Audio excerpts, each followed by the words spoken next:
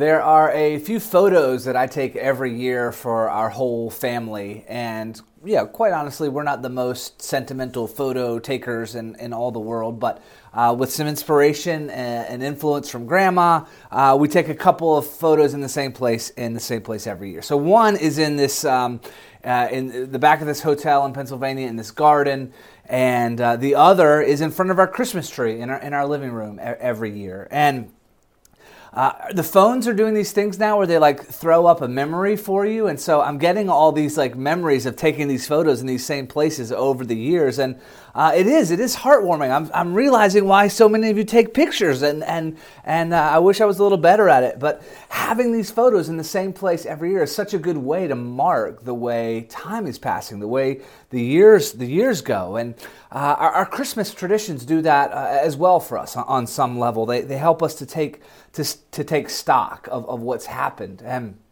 this year has been so wild, and many of our traditions are having to be altered on some level. But they still, these holiday traditions, they help us sort of remember what we've gained, what we've lost, what's changed, what's stayed the same. And I love that about the holidays. I love that about moving through these traditional moments of the year. I remember when I was first getting to know Allison's family, and you would sit around like a Thanksgiving or a Christmas dinner and hear stories, and there was a couple of them that I just absolutely loved, and one is a Christmas Eve story. It's a story of her dad and her Uncle Frankie, and this tradition that they had of playing chess on Christmas Eve. So they'd get together, they would split a bottle of Jameson, and they'd play chess together on Christmas Eve, and then when Allison went to bed, they would put her presents together, like assemble whatever needed to be assembled. And one year in particular, they were playing chess. Apparently they'd gotten pretty loose. They started to put together Christmas presents with a lot of gusto and enthusiasm. They got so ambitious that they put together Allison's entire backyard swing set, except they did it in the living room. And so then they separately fell asleep or passed out on different couches in the house. And Allison's mom, who was a pediatric nurse for her whole career, wakes up really early in the morning and finds a swing set assembled in her living room, and the guys passed out on the couch. And I absolutely love that story. The thought of them waking up and groggily trying to disassemble the swing set before Allison wakes up is just a hilarious Christmas memory for me. And I do that, right? We do that. I start to think of my own stories as I'm hearing that story get told. And I remember like I was 12 or something. I don't remember my exact age. And I got a roller hockey stick and a net for Christmas. And this is right around the time of the Mighty Ducks. And I remember that Christmas morning. It was warm out. The sun was shining down on me. And I'm just like out there reliving these scenes from the Mighty Ducks with my roller hockey set. But I also have other memories, right? 16 years old, I remember sitting on the couch in my living room with my family, feeling like all the gifts represented that no one in this family really understands me, right? Everyone feels that way at 16, like that angst of no one gets me. I have a story of being home from college my junior year, and I had begun to have these anxiety attacks, and they were really debilitating, and having these thoughts race in my mind that also came with like really strong emotional reaction and physical sensations that were deeply unpleasant. Not being able to stop them was terrifying. It was terrible. And I remember calling a mentor in the middle of the night. I think it might have even been Christmas Eve when I was home, and having a life-changing conversation with this mentor about actually what it meant to live by the Spirit as opposed to just believe things about God. And it's a powerful Christmas memory for me. Now I think about in my own family, my own life, getting to play that last present trick on my kids, where you give them everything, and the one thing they've really asked for, you haven't given them yet, and then all of a sudden it's like, oh, why don't you go check in the lobby? Let's see what's out there. And all of a sudden it's like, there's the bike, or there's the whatever it is. This year, as we were getting our Christmas tree, I took a picture because Elijah, my oldest, carried the tree home this year. This is a significant moment. I've always carried the tree home, gotten the sap on my jacket, and now he's doing it. It's sort of like this is a significant moment. But these family stories, these rituals, these stories that we return to, they help us have some sense of our lives, what's going on here. And our small group was talking last week about everyone's favorite holiday movies, and we were going through the list. Some of them I hadn't even heard. I realized I've definitely defaulted more to the modern, elf sort of category of Christmas movies rather than the classics. When I was coming up, I didn't love A Christmas Carol. Maybe that was one for you that you were into, but the Disney one was okay. But even that was, I don't know why, but the ghosts were scary in the live action one. Maybe that was it. But also it felt like the lesson was just right there on top of the story. Like there was not enough subtlety or something. I was very sophisticated as a young person. But it kind of made me roll my eyes. But now I appreciate it a little bit more. And I'm going to spoil it for you. If you haven't seen Christmas Carol at this point, I'm so sorry, but you should have. You have this man, right, Ebenezer Scrooge, and he's lived with that name his entire life. That's a challenge on its own right. But when we meet Ebenezer Scrooge, we find that he needs to change, but he doesn't know it, and he doesn't know how to go about doing it. He's selfish, he's grumpy, he's mean, greedy, he has no gratitude, he has very little or no love in his life. But then he's given this profound chance in the story, right? His old work buddy, Jacob Marley, who incidentally has died and is now cursed to carry these heavy chains around, visits him in the night. Tough start, but he tells Scrooge that he has this one chance to avoid the same fate. And that he's going to be visited by these three spirits. And so we know the story where he's given these three visions. He's basically taken on a tour of his life from beginning to end, through the past, the present, and the future. And in the past, he realizes how much love could have been his, right? We see these pictures of him sort of beginning the way of choosing self and choosing greed and choosing to ignore others. And he has this love relationship that falls apart because of his love of money. And then we come to the present story, and he's giving this tour, and he becomes aware of how much pain is present in other people's lives that are around his life because of his greed, because of his selfishness, because of his sort of absorption with how much he can have in his own power. And he goes to see his own family's holiday party that he's not there, and he realizes how much he's missing out on, right? He's witnessing this love in action. And then in the future, he gets a glimpse of where his life is heading on its current trajectory. And what's the results of living the way you're living? We have this famous scene in the cemetery where he looks at the tombstone and it's his own name. And then he wakes up. And maybe that's the best part of the whole story. Can you just imagine, right? Put yourself in Scrooge's place, the tremendous relief. You've had that feeling, right? Where you're in a dream that just feels so real, so intense. And then all of a sudden you wake up and there's just the flood of relief. It's sort of like a physical sensation of I'm so glad I'm awake. I'm so glad that wasn't real. But then he has a choice. He gets to decide what he's going to do based on what he's learned from these visions. And we know Scrooge goes on to become a changed man. And we've never done this before, but I want to try that a little bit in this last message of Advent this year. We're going to do something different than we normally do with our teaching text. You will have noticed we didn't have a teaching text read before we started the sermon. I'm going to read them as we go along, because I want to loosely follow this model of the Christmas Carol. And we're going to look at pictures, visions, if you will, from the past, from the present, and from the future. 3 sections of visions, as a matter of fact, from the same author, not Charles Dickens, but John, the evangelist, John, the gospel writer, inspired by the Holy Spirit. And I hope there will be an opportunity that we see to alter, to change our lives in response to these visions. So this morning we lit the candle of love. And I believe that these visions we're going to look at from the gospel writer John, they're going to give us a robust picture of the love of God. So the first one to follow the model is from the past, right? And this one actually is the most familiar. This is what you would expect from us on the week before Christmas to be talking about in church. This is a familiar passage. The opening of John's gospel is, whether you believe in the claims of Jesus or not, on its own, it is one of the most powerful, poetic, philosophically dense, theologically rich sections of the entire Scripture. And right in the middle, sort of the thing is pointing to this famous verse that many of us will be familiar with when you hear it read. But this is John 1, verse 14. The Word became flesh and made His dwelling among us. We have seen His glory, the glory of the one and only Son who came from the Father, full of grace and truth.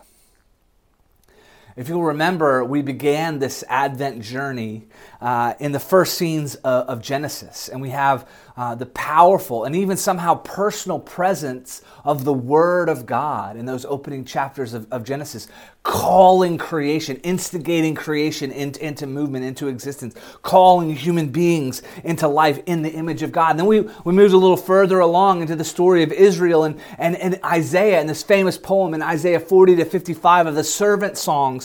Again, we have this powerful declaration that the Word of God is the way God's healing the world, and the Word of God will never return void. And last week we looked at the narratives around Jesus' birth and all the excitement, enthusiasm of the Word spoken, the Word embodying, the Word filling, the Word coming. And now John is giving us a picture of what that means. The Word has so many implications. For his Greek hearers, this is the Logos, the principal rationality and purpose in the world. For the Hebrews, this was this mysterious person who's present. Is this wisdom? Is this the Spirit? Is this the angel of the Lord? This being that keeps showing up in the Hebrew Scriptures over and over again. The one present at creation has come to us. The Word, the Logos, has become flesh, has entered the story. And so John won't let us off the hook, right? He's showing us this story, whatever else it's about creation and new creation. And it's all hinging in this climactic moment on this person of Jesus. I love what N.T. Wright says about these opening words of the Gospel of John. He says, that's the theme of this Gospel. If you want to know who the true God is, look long and hard at Jesus. The one we know as Jesus is identical, it seems, with the Word who was there from the very start. The Word through whom all things were made. The one who contained and contains life and light. The Word challenged the darkness before creation and now challenges the darkness that is found tragically within creation itself. The Word is bringing into being the new creation in which God says once more, let there be light. That's where we began our Advent journey. That is where we've been coming all along, is to God saying in the person of Jesus, in the most substantial way the world has ever known, let there be light.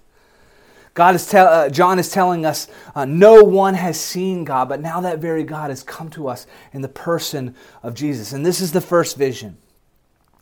For us, this is something that has taken place in the past. It's not something that we have to add anything to of our own ability, our own accomplishment, our own plans, our own commitments to God. This is something God has done on His own. God has moved onto the block. God has come into the story, right? The long, challenging story of human history is that we cannot actually make things better, heal the world, repair ourselves, pull ourselves up by our own bootstraps to our place of high calling and destiny, our place of our greatest loves even. But God, here's the message of the first vision, God loves us enough to come to us, to enter actually His story, not just our story, but to enter the story of our world. God has gotten involved. Dorothy Day famously said, at least God has had the courage to take His own medicine. Fleming Rutledge, in her book on Advent, I love these words. She says, something has moved.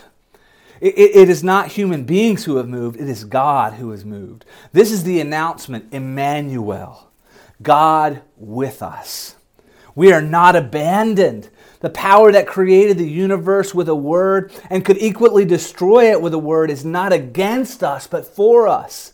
God has moved, not we to Him, but He to us. The angel Gabriel has bisected the ghastly yellow clouds. The sons and daughters will be raised from the dead, and the human family will be restored around the table of the Lord. I cannot tell you why it takes so long and why it costs so much pain. I can tell you this. We are speaking today not about human hopes and human wishes and human dreams, but about God. What is happening at Christmas is not from man, but from God. So this first vision is that God has come to save us. And this is usually where we spend Christmas, right? This is our normal meditation in the church. We're not abandoned, we're loved. Can we hear that enough? I think maybe we can't. But the next vision is crucial as well. And we're going to call this the present, even though actually, right, this is another section of writing later in the New Testament that's written by this same author, John. And the recipients are from long ago. The original writing was from long ago, but it describes a reality reality that is present for us now, that describes those who follow Jesus and what their life is meant to be characterized by. This is our way as followers of Jesus. Listen to this. Dear friends, let us love one another, for love comes from God. Everyone who loves has been born of God and knows God. Whoever does not love does not know God, because God is love. This is how God showed his love among us. He sent his one and only Son into the world that we might live through him. This is love, not that we loved God, but that he loved us and sent his Son as an atoning sacrifice for our sins. Dear friends, since God so loved us, we also ought to love one another. No one has ever seen God, but if we love one another, God lives in us, and his love is made complete in us. This is how we know that we live in him and he in us. He has given us of his Spirit, and we have seen and testified that the Father has sent his Son to be the Savior of the world. If anyone acknowledges that Jesus is the Son of God, God lives in them and they in God. And so we know and rely on the love God has for us. God is love. Whoever lives in love lives in God and God in them. This is how love is made complete among us, so that we will have confidence on the day of judgment. Hang on to that. In this world, we are like Jesus. There is no fear in love, but perfect love drives out fear, because fear has to do with punishment. The one who fears is not made perfect in love. We love because he first loved us. Whoever claims to love God yet hates his brother or sister is a liar, and whoever does not love their brother and sister whom they have seen cannot love God whom they have not seen. And he has given us this command: anyone who loves God must also love their brother and sister. There may be no better summary of the gospel of Jesus and its implications than this section in 1 John 4. It is, how is God showing his love? He sent his one and only Son into the world to bear our burden, to enter the story, to take on the pain, but also to be our atoning sacrifice. He's demonstrated this tremendous relational love of Trinity coming to us in mercy to bring us into the family. And then what becomes our identifying markers as members of the family? That we live in this exact type of love, that actually we dwell in it, that we abide in it, that becomes our home. And the first vision is that God loves us enough to come to us, to dwell among us. The Word made flesh. And this vision is that God loves us enough right now to share with us, to share his way of life, his way of love with us. His life is meant to become our life. The powerful message of Christmas is that God has been made visible to us in the person of Jesus. And the powerful message of Christmas, the powerful message of the gospel, is that Christ intends to be visible in the world through you. Through your life, through our relationships, through the church, through how we love one another. That's meant to be the main defining marker that we are followers of Jesus. There's a section in this passage that gets at the whole heart of the story. God is love. Whoever lives in love lives in God and God in them. This is the word, and it's connecting the whole scriptures from Genesis to Revelation. It's this word dwell. It's connected to John using the word abide in Jesus' teaching in the gospel, that God would make his home with us. You see it in Eden in the beginning. You see it in Israel's temple. You see it in the Pentecost as the temple becomes our living body. You see it in the pictures we're going to look at in just a minute in Revelation. God loves us enough to call us into his life and to call us into his way of life. This is our present invitation. I've had a couple of opportunities in my life to meet some heroes, and there's that famous saying, "Don't meet your heroes, you're going to be disappointed." I actually had some decent experiences. In 1991, there was no one bigger in my life, in my imagination, than Michael Jordan.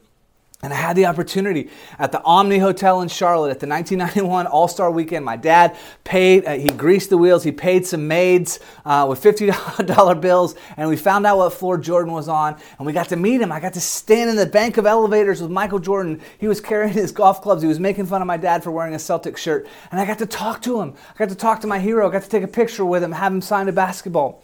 When I moved to New York, I had several preaching heroes, and maybe the biggest top of the list was Tim Keller. And I remember calling my mom, venting about how challenging this was and how it never seemed like we were going to actually accomplish the thing we felt God had called us to do. And she's like, why don't you just get a mentorship with Tim Keller? And I was like, Mom, his church is like thousands and thousands of people. He doesn't know me from Adam in the world. There's no way I'm going to get that. And then sure enough, a couple of years later, right, maybe the prayers of my mom, I ended up in this opportunity to train at Redeemer Presbyterian with a church planting fellows program, people who were going to plant churches in the 5 boroughs. And Tim Keller was in there, and he directly mentored us. And it was incredible. It was like getting to pick the brain of this man that I had respected and listened to so long. The last one, I promise I'm not just name dropping here, but out of no achievement or accomplishment of myself whatsoever, I got invited with a group of about 40 pastors to Rome a couple of years back. And we got to go in and have like a 2-hour question and answer time with Pope Francis. It was unbelievable. And hearing his teaching and some of the things he said have stuck with me for years. I'll never forget that experience. And I think about those chances. And in each instance, right, meeting these heroes, it was someone else who got me in. Like, it wasn't my own achievements. I was in a sense brought in by grace, but it was outside of my imagined possibilities before it happened. And it was great, but then it ended. And I have a memory of it, but it's not the same as being able to go back at any point to the reality of that communion, to the reality of that connection.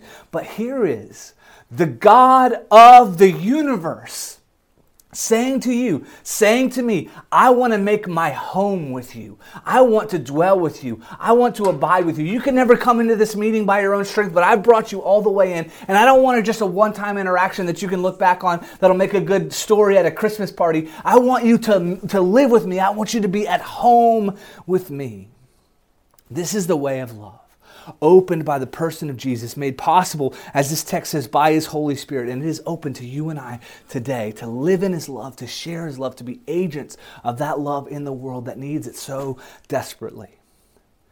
So that's the past, the present. Now for the future. We're going to do the future in two parts. We've become so familiar with the child in the manger that maybe we're not challenged enough by that reality that God is coming to the world in this gentle way and can't even hold His own head up. That the God of the universe would have to have His soiled diaper changed. Let that blow our minds. But I want you to know what comes next. What we're about to read here is also an Advent picture. This is from Revelation 19, something we're invited to hope for. I saw heaven standing open. And there before me was a white horse whose rider is called Faithful and True. With justice he judges and wages war. His eyes are like blazing fire, and on his head are many crowns. He has a name written on him that no one knows but he himself. He is dressed in a robe dipped in blood, and his name is the Word of God. The armies of heaven were following him, riding on white horses and dressed in fine linen, white and clean.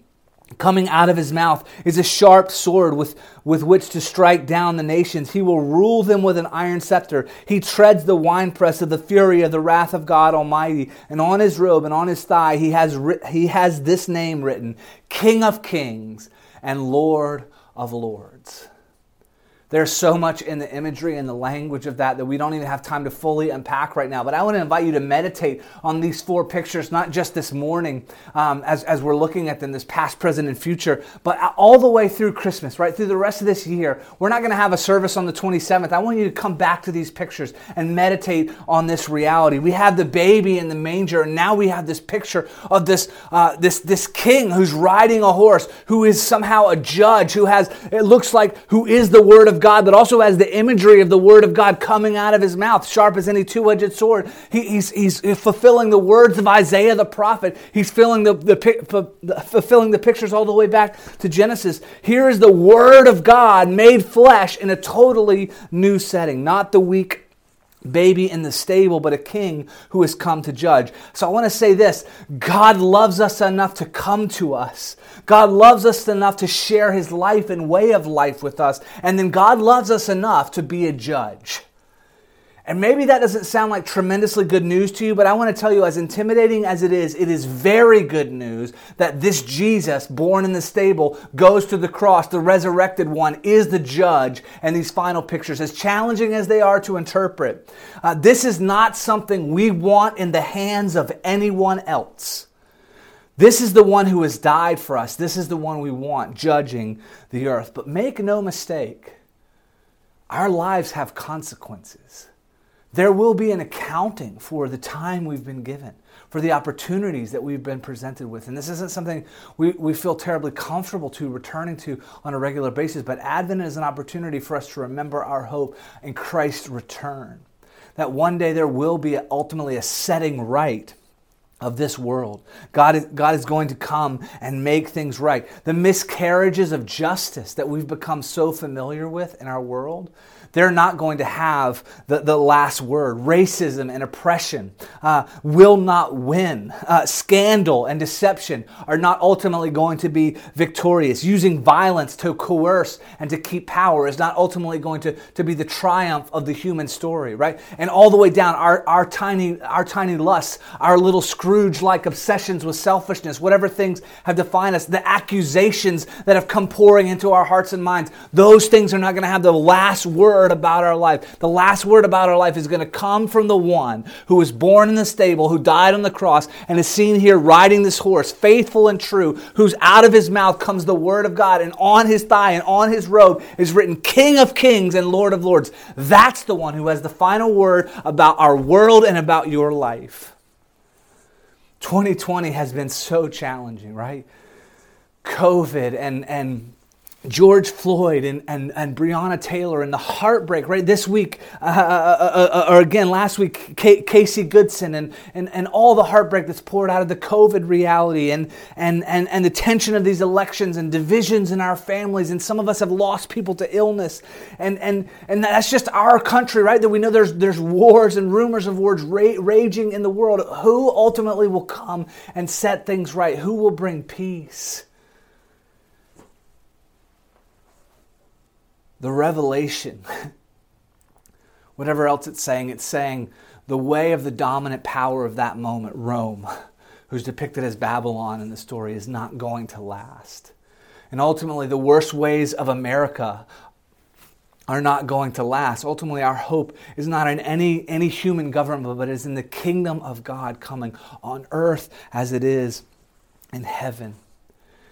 It is good news that Jesus is going to be the judge, that Jesus is the judge. He loves us enough to set the world right, but we can't forget our lives have consequences. Advent is a strong reminder of that. It is loving to give us warnings of that reality. And the last scene in this future, I said we're going to do it in two parts, is what can love accomplish? And we get that picture in Revelation 22, 1 through 4. We're just barely hitting these passages. I really want you to hang on to them and meditate on them over the Christmas season. This is more than we can handle in one sermon, but I want you to hang on to them through the rest of this year. Come back to these pictures. Let them do the work on your heart that they are able to do. Revelation 22, 1 through 4 is our last picture. It says, "The angel showed me the river of the water of life, as clear as crystal, flowing from the throne of God and of the Lamb, down the middle of the great street of the city. On each side of the river stood the tree of life." Remember that from Genesis? "Bearing 12 crops of fruit," Israel, "yielding its fruit every month. And the leaves of the tree are for the healing of the nations. No longer will there be any curse. The throne of God and of the Lamb will be in the city, and his servants will serve him. They will see his face, and his name will be on their foreheads. There will be no more night. They will not need the light of a lamp or the light of the sun, for the Lord God will give them light, and they will reign forever and ever." Church, that is our Advent hope. Advent takes us from the stable to the throne. It takes us from the fall in the garden to the victory in the New Jerusalem. And it invites us to live now in the time between in that love and that abiding, dwelling, God has come to make his home with us type of love. And we can take radical risks of sacrificial love in our everyday lives because we know there's nothing that can snatch the love of God from us in the person of Jesus. Look at God's heart on display. whatever else you think about God. This is what God wants to accomplish. This is what His love can do. There is no more curse. The whole city is full of light. It's for the healing of the nations. Israel's finally accomplished its restorative vocation in the world. His presence is there. It's the best of divine culture, the best of human culture, all in the same place. Right? This is the culmination of Genesis 1 through 3, the culmination of Isaiah 40 to 55, Jesus' birth, this picture of the New Jerusalem. It is God's heart to love, that we would dwell with Him, that we would abide with Him, that He would make His home with us. Richard Bauckham, who has one of the best commentaries on Revelation, he's written some of the best explanations of the challenging imagery of this book. I love what he says. In the beginning, God planted a garden for humanity to live in. In the end, He will give them a city. In the New Jerusalem, the blessings of paradise will be restored, but the New Jerusalem is more than paradise regained. As a city, it fulfills humanity's desires to build out of nature a human place of human culture and community. True, it is given by God and so comes down from heaven, but this does not mean humanity makes no contribution to it. It consummates human history and culture insofar as these have been dedicated to God. Remember all the way back in the beginning when God seemed so insistent on sharing with human beings the rule, the dominion, the authority of His creation, that they would take the natural resources and make tremendous good things, and like take these sounds and make music. Take this tree and make a rocking chair, make a table for your family to gather around. The beauty of taking this natural creation and making things good is part of our initial calling all the way back to the beginning. We're seeing it restored here as God is making His home with us in this final picture. The dimensions of this city are very interesting. And I said there's a lot of challenging imagery in Revelation. I'm going to give you Richard Bauckham one more time, and then this will be where we close. The prophets had gone far towards envisioning the whole city as the place of God's holy presence, as His true holy mountain. But John seems to have been the first to eliminate the temple altogether. The city needs no temple, a special place of God's presence, because the whole city is filled with God's immediate presence. As a result, the city itself becomes a temple. As well as features already mentioned, the most striking sign of this is its perfectly cubic shape. And I'm like, what? Yeah, the city's a square. What does that mean at all? It is like no other city ever imagined, but it is like the Holy of Holies in the temple.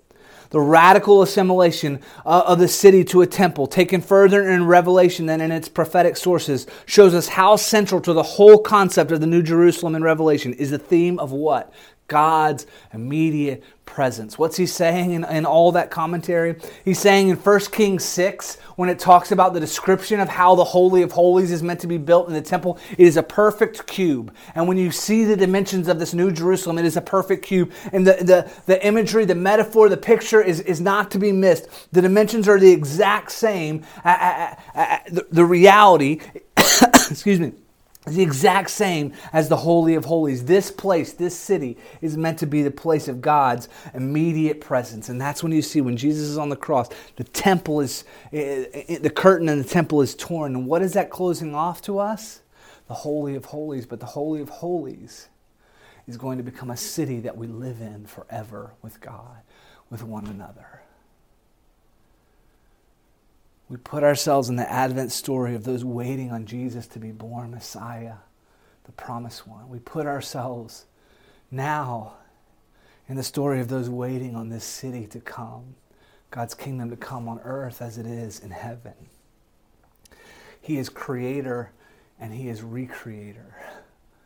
We celebrate creation and new creation, those moments in life, right? The sun is breaking through the towers of clouds over the ocean and you celebrate creation.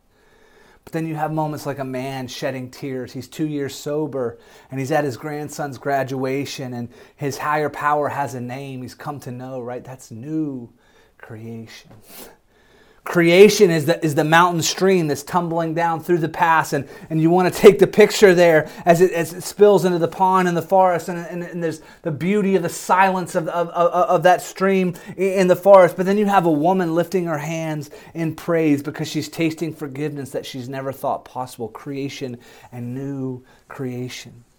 You have one of our kids standing in the park as a hawk stretches out its wings against the blue sky, going from tree to tree in a familiar setting, creation. But then you have someone who's exhaustedly worked for approval their entire life and never felt loved, finally knowing that they are truly accepted and embraced by God and by a community that loves them, new creation. Advent is a story of the already and the not yet. It's the story of creation and all of its brokenness and also its healing and the healing we're longing for and new creation. I want to wake up with the relief that Ebenezer Scrooge had, knowing that I have an opportunity today to live fully alive in that love. This is not just a candle that we have lit. It is the very thesis of God in the universe, to bring us into his love, to make his home with us. He has gone to extravagantly great lengths, willing to be born as a baby, to die on the cross, to come as a judge, to bring us in to this city. Will we be changed by this love? Will we offer this love to our neighbors? Those are the Advent questions. Let me pray for you, church. Heavenly Father, I pray in the name of Jesus that we could just have an encounter with your love today. Fill us, God, with your presence. Lift up Jesus in our midst. May we see him in the past. May we see him in our present. May we know confidently that we will see him in our future. And may that change everything for us. May it fill us with your love. May we take radical risks of love and generosity and peacemaking and justice doing. Help us to be your sons and daughters, alive in your love. Make your home with us. In Jesus' name, this Christmas. Amen.